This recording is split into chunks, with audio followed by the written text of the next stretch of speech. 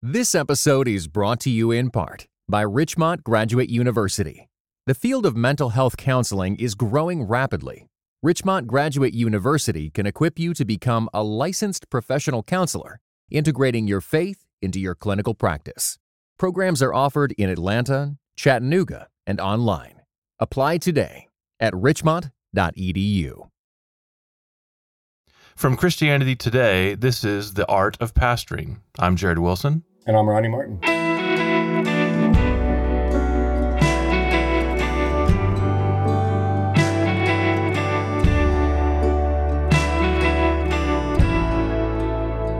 Guide me, O thou great Jehovah, pilgrim through this barren land.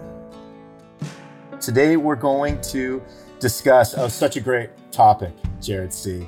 Yeah, neither of us know anything about this. No, not at all. We're going to talk about dealing with whether it's congregants or supporters or fans who go from being fans and supporters to critics.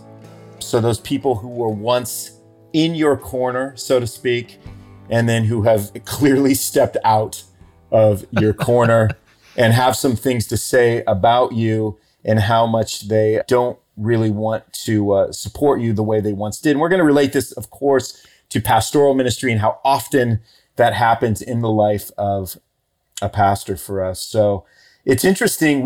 Right now, we talk a lot about cancel culture. That's just something that is such like a hot button for us. But it's actually, we think about it, it's something that's existed in the church and specifically for pastors for years. So let's start by just talking about, Jared, what's like a scenario for how this plays out for whether it's pastors or maybe even one of your own experiences? How do we see this sort of happen in ministry?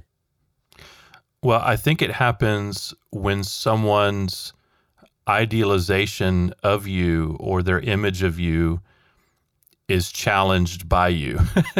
Yeah, not necessarily directly, but you disappoint somebody and the fan becomes a critic when they begin to dwell on that disappointment.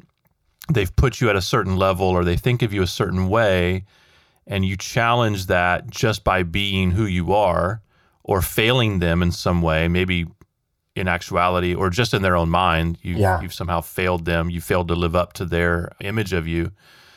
And church people are great at kind of weaponizing their disappointments or spiritualizing their disappointments. Yeah. You've disappointed me, therefore you're in sin. You violated the commandment of thou shalt not violate my expectation of you. Thou shalt not violate my image of you. The 11th commandment. Exactly. The obligation, the unspoken obligation that you have to measure up to what I think you are or what you ought to be. And so when that happens, it really becomes a personal kind of even spiritualized thing. I think most pastors who've been in any one place for an extended period of time know this, like they feel this situation where somebody who was a supporter. It's worse though. Like it's one thing when a fan or an admirer becomes a critic. It's certainly maybe not as common an experience, but still very common, too common, when a friend actually becomes an enemy. Yeah. When someone who, they don't just admire you or quote unquote support you, but they're a friend, like they're in the trenches with you, and shared bread with you and marched, shoulder to shoulder with you. When that one becomes an enemy, that's a stab, right? Stab in the back, for sure. It seems like pastors in particular are susceptible to this. Maybe it just comes from leadership in general, where again, like you said at the beginning, there's a particular kind of idealization that happens with leaders. I think with pastors, given who they are, given their call and their place, in people's lives, that can be something that becomes so exaggerated to the point to where I would say it's okay to disagree with your pastor on some things. Right. Like it's okay. And that shouldn't be something where you have to sort of fall out of graces with them or pull yourself completely, as far away from them and out of their corner as you can to the point where you can't support anything that they do. But there's something sort of inside of us that looks to men like pastors that we kind of put them in this role that says they have to align with every thought that I've ever had about everything, right? Yeah. And a pastor isn't allowed to have an opinion on something that doesn't align with every single person in their congregation. Where do you think that, and maybe you answered it before, but where do you think that comes from? Because I have people in my life that I'm really good friends with, that I admire, that I have different opinions on things about. And it's just not a factor for me, because generally speaking, I know when it comes to the essential things or some foundational things, we're in line and it's okay. Why do you think specifically with pastors, this is such a thing that we see? Yeah. So what you just described, being able to be friends with somebody and disagree with them, and you're still friend, that's called spiritual maturity. Can you define that for us, Jared C? That's being a spiritually mature individual. But what happens for those who they're not able to turn that curve or kind of get over that speed bump in the relationship, such as it is certainly a kind of spiritual immaturity. But again, I just think it speaks to, I don't love you as a person. Yeah. Right? I don't love who God made you to be. I don't love you. I love the image of you that I want you to be, or that I've constructed in my mind. And when you fail that, right? So it's basically idolatry is what it is. Yeah. I've created either the relationship. I mean, you and I could go on, for countless podcasts on the variety of ways this plays out, because we both experienced this in ministry. But it's everything from the guy who's your friend or you think is, because everything's light and fun and you're hanging out with him. But then when you have to get serious, he's in sin, or there's something going on in his life that you have to speak into as his as his brother and friend, but as his pastor. Right. Well, that interrupts the relationship, and suddenly he's checking out because you've changed the nature of the relationship. There's that. There's the guy who's a big time fan, just like we talked about previously, from the fan to critic. He loves your preaching. He's loving all that stuff. But you say one thing, you share an opinion or a viewpoint on something that violates his viewpoint or disagrees, and it's like, oh, I mean, I had you like you were checking everything off on my checklist until I got to right. To this one thing on end times or whatever it might be. Right. There's some theological minutia that you have not lined up with this guy's airtight personal theology.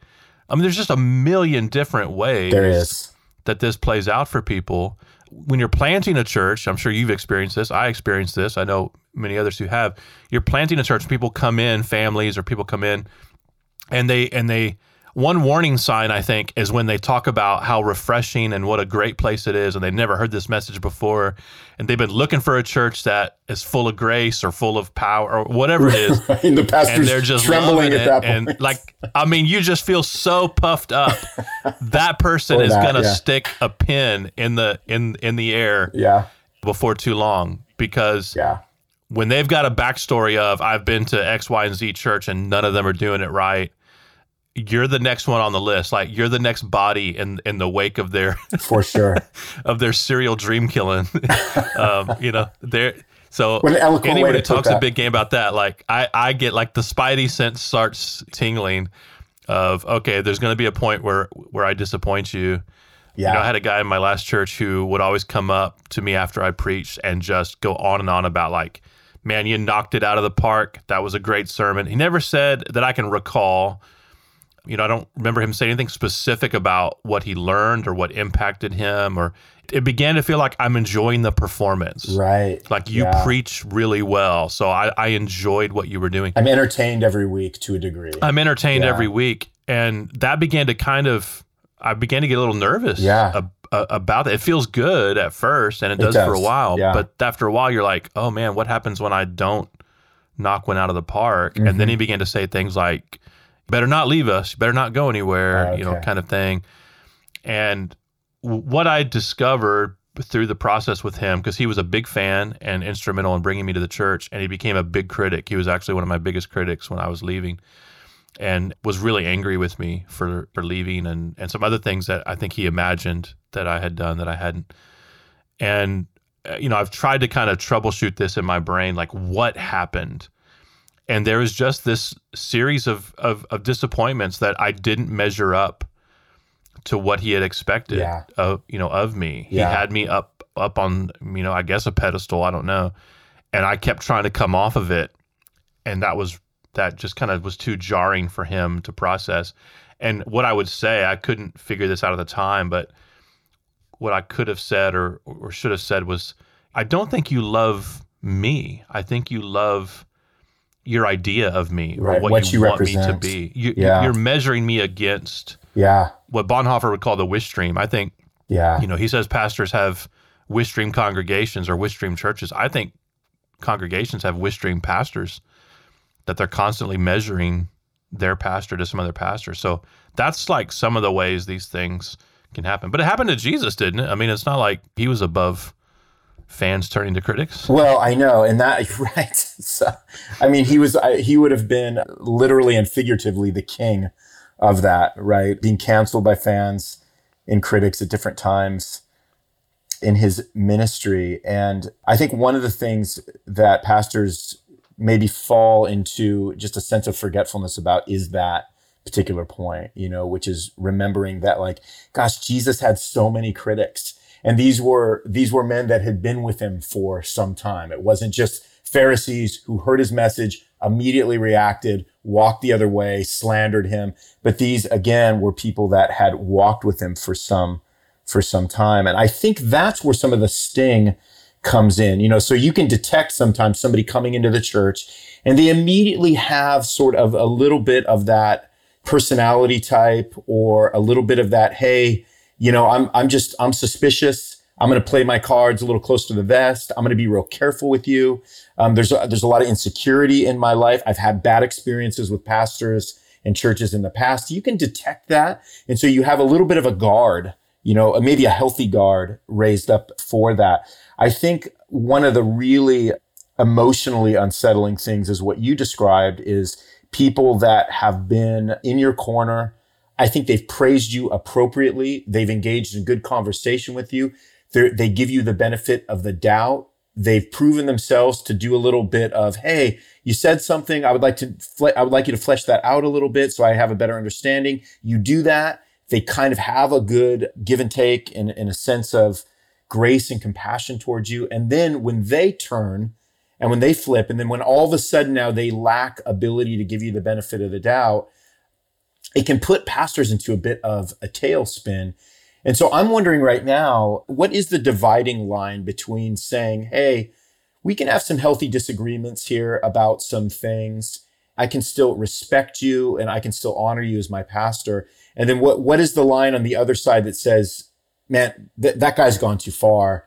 That pastor's moved a little beyond the realm of even having an expectation that he's gonna, end up distancing some people, maybe for some legitimate reasons.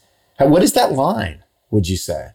Yeah. Do you mean the line of when it might be okay to part ways, or? Yeah. And to say, because again, that stuff, becomes a little, sometimes this becomes hard to articulate, right? So somebody says, hey, I can't walk with this pastor anymore through these particular issues or areas. How do we address what's appropriate in that? Yeah, well, I mean, I think this is why the scriptures are so helpful in kind of centralizing for us what is essential, right? I mean, we all have preferences. We all have things that we would like to see or like to hear. We have styles that we appreciate more than others. And this is why I say the spiritualizing of disappointment is really so toxic in a church, because there's so many different things that we would like to see or experience, and everybody brings that in to the experience of the congregation. Everything from architects. I mean, it's cliche that churches split over carpet color and those sorts of things, but I think it's actually happened, and it wasn't really about the carpet, but it was about how that. It's about control. Pardon the pun. How that thread kind of unraveled. Wow. Right? That's why they should be doing hardwood floors in churches. Look at that. It just, it unravels a string of related conflict. I'm going to just keep the pun going. It unravels the weaving of the tapestry of Boy, this is now I'm getting off track, brother. You've crossed a line with me. You got me going on these illustrations, man. These you'll be able to carry these, man, for the rest of your preaching career, man. That's right. No, but I think that it becomes the flashpoint for something else that's going on. For sure. Some other rift revealing a lack of centrality on the Word of God. So when it's legitimate, how do you know when to part ways for real? And it doesn't mean you stop loving somebody or even stop being in some kind of relationship with them.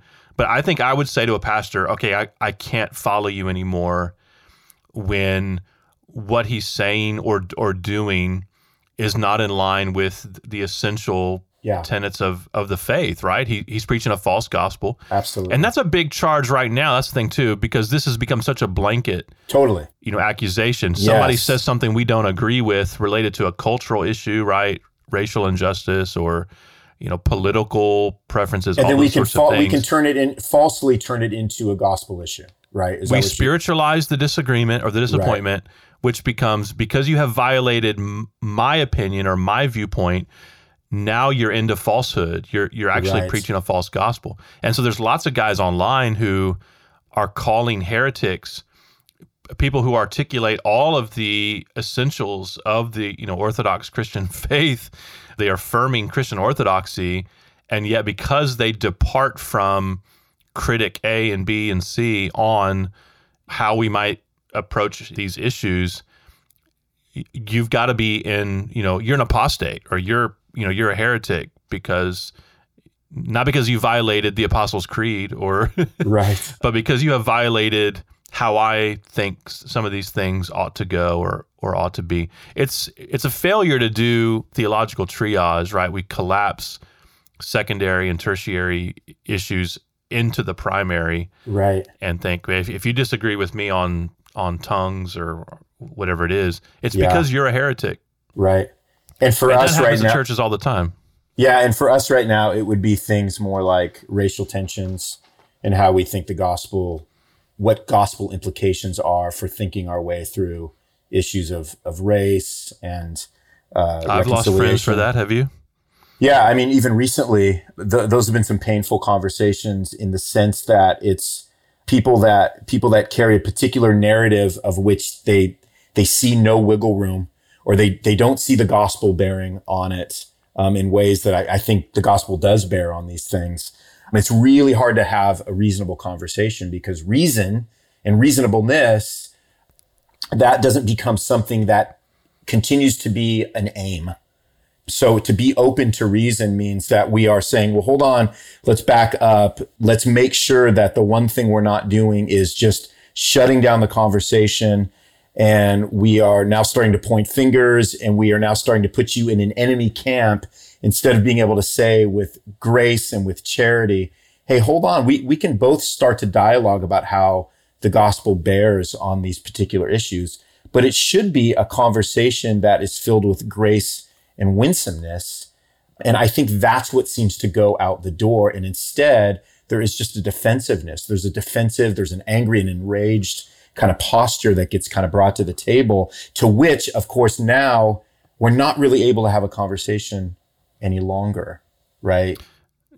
Yeah, and isn't it odd? I mean, we see the offense so clearly of someone violating a secondary or tertiary consideration, but we don't see the offense, our offense of violating the primary commands of being kind and gentle. Right. I mean, the Bible speaks to how we use our tongues. It speaks to the speech and what the world would be able to judge the church by, what they would know us by. These are all very clear, and yet we're willing to jump over those to eviscerate people who can have a reasonable disagreement on cultural or political issue that the Bible has application to, but doesn't necessarily say thou shalt vote this way or thou shalt have this viewpoint on this political or legislative decision or something like that. And we'll jump to that right over how we're to regard brothers and sisters. And when that takes place within a church, I mean, right now we're kind of talking about what's going on in the scene and maybe even among some of our friendships or peer networks. But when it's inside a local congregation, man, it's devastating. Yeah. Yes. And it can just so toxify the environment. And it doesn't take a majority of people to do it. Right. You just have a minority of people who are very vocal and motivated. And then the rest are somewhat passive or even neutral about it. And it can just cloud up. It just stinks up the whole place when that takes over.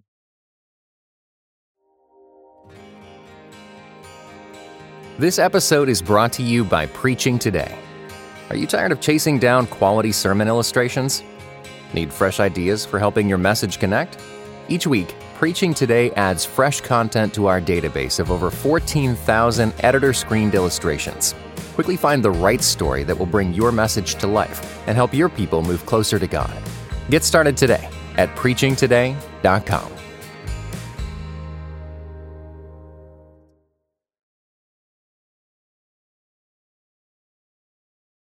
What do you do? I mean, let's just be practical or responsive. What do you do with that? How do you respond to critics? Yeah, I think there's limitations, right? Because you can only do what you can do, and you can't control what another person says or how they react or the ways you wish they would respond instead of react.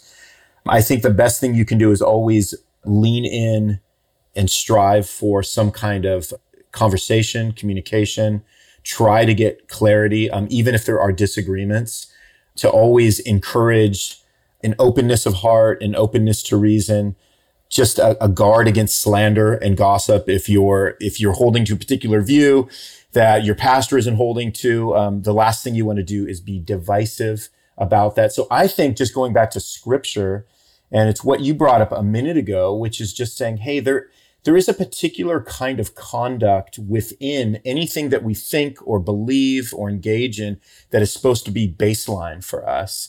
And I think to do your best to draw people back to that particular kind of Christian conduct. So it's not necessarily the words we say, it's the way that we say the words we say.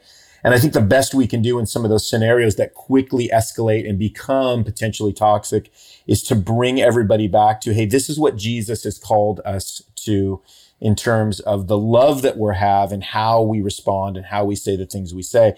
At some point, it might come to a place where people aren't able to do that. And I think that's where it requires some action steps in terms of showing them the grace of saying, hey, what I'm going to ask you to do is distance yourself at some point and to not spread gossip and to not spread slander. And because you can only do what you can do, right? Even as a pastor, in terms of how you encourage someone in their conduct. And at that point, you might have a lot of cleanup work to do as well, because people can be damaging to congregations. One person can be so massively damaging to a congregation in terms of what they're spreading and the poison that they're spreading. And they might create so much cleanup work for you to do in the process. And you're going to need a lot of grace and a lot of patience for that, right?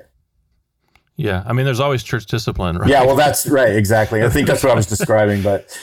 Yeah, I think so.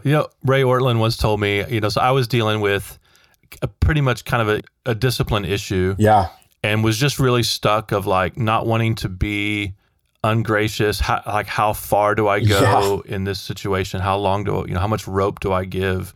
Yeah. All these sorts of things. It was really complex for me emotionally because I didn't want to be ungracious and I didn't want to be punitive with someone, but I was running out of options. And I remember, calling up Ray and just kind of explaining the situation just for some advice. And he said, Jared, sometimes you have to protect somebody from the congregation. Yeah. And somebody, sometimes you have to protect the congregation from somebody. Yeah. And that was really helpful and really clarifying to me when I realized, okay, this is spreading. It's almost cancerous. Yeah. This kind of toxic, there's a toxic criticism that just begins to kind of, metastasize. And I had to, for the sake of that person, yes, because discipline is ultimately, has the hope of restoration in it. Yeah, it's an act of grace. Yeah. Yeah, but for the congregation's sake, I had to protect the congregation. Oh yeah. We've got a little bit of time left. Let's talk about the opposite side. Do you have a story or any thoughts on a critic becoming a fan? Like, let's be encouraging or hopeful. Does it ever run the other way? I think it does. I think the way that I've seen that happen most often, I mean, probably less dramatic, is that sometimes you will get people that will come in. They'll come into the church. They'll start getting their feet into the congregation a little bit, into the life of the church. And you might just, sit down with them and you might just get a sense, after hearing their story, that they've been through a lot and they had a bad run with a couple of pastors, and they might even have some bad ecclesiology. They might even have some real faulty ways that they're processing these things. And yet I found that on occasion, for whatever reason, God gives you some favor and some grace, and you're able to establish kind of a new narrative for these people because they, for some reason, by God's grace, they're able to begin a relationship of trust with you. And then before you know it, it's 3-4 years later, and this person becomes not just a fan, but becomes a supporter, and not just of you, but in the actual work of the church. And he's able to stand back. He's maybe even received some healing from some of the past experiences he had. And I'm actually thinking of somebody in particular in our church that happened with, where, gosh, there was a lot of fear when they first came in because I knew their story. And it was one of those ones where you can be a little flippant as a pastor and go, oh, this one's not going to end well. This one's not going to go good.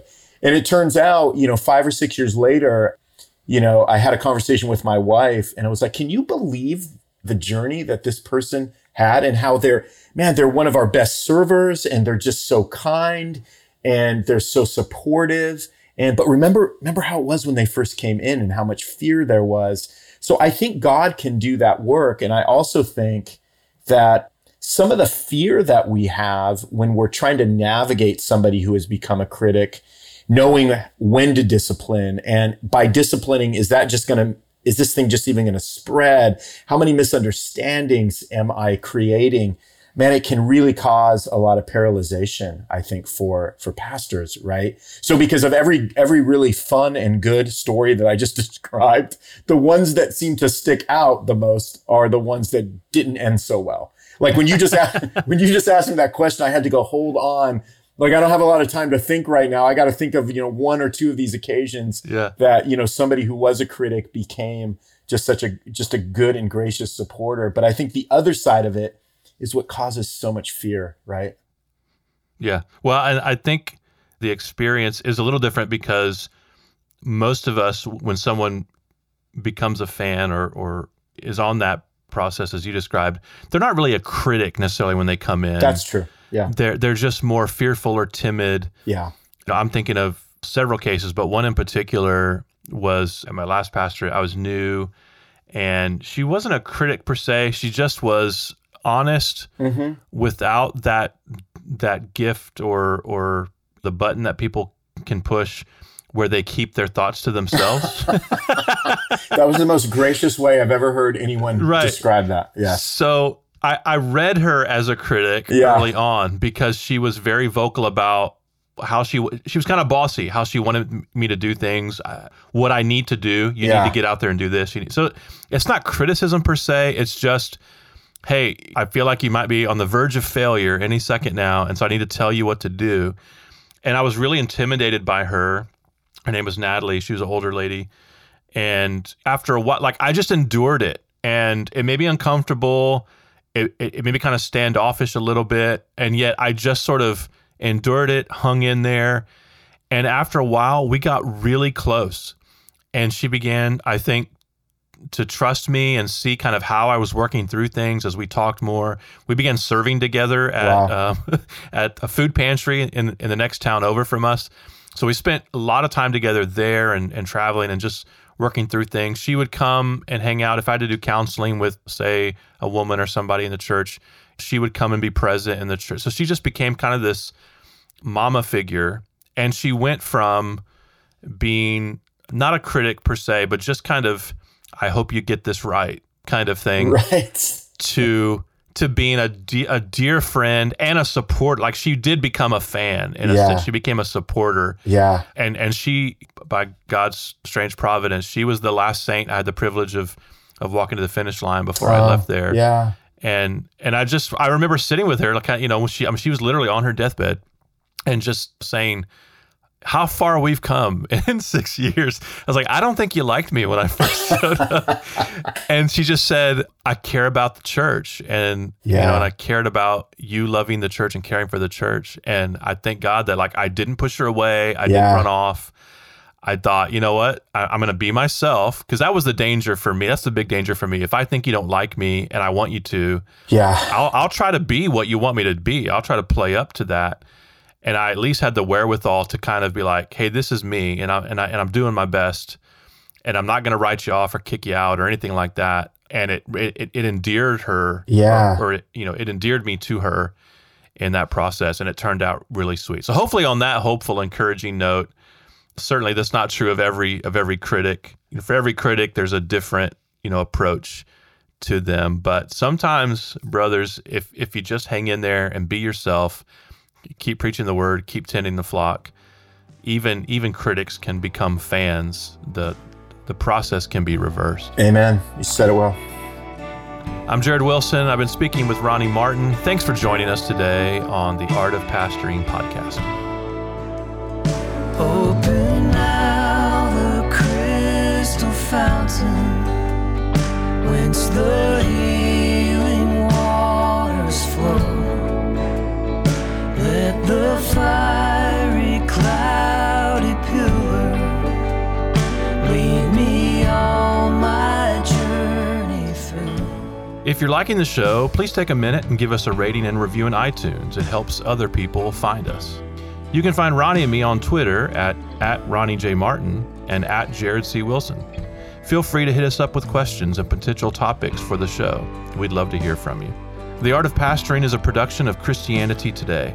It's produced by Mike Cosper, editing by Mike Cosper and Aaron Leslie, mixing by Aaron Leslie. Our theme song is Guide Me, O Thou Great Jehovah by Jeremy Casella.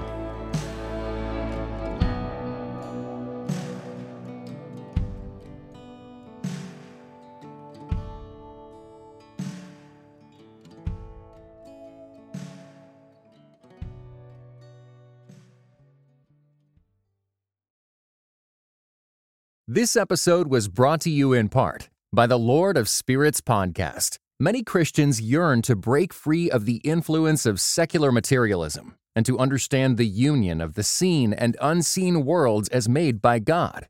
What is the spiritual world like? Tune in wherever you get your podcasts.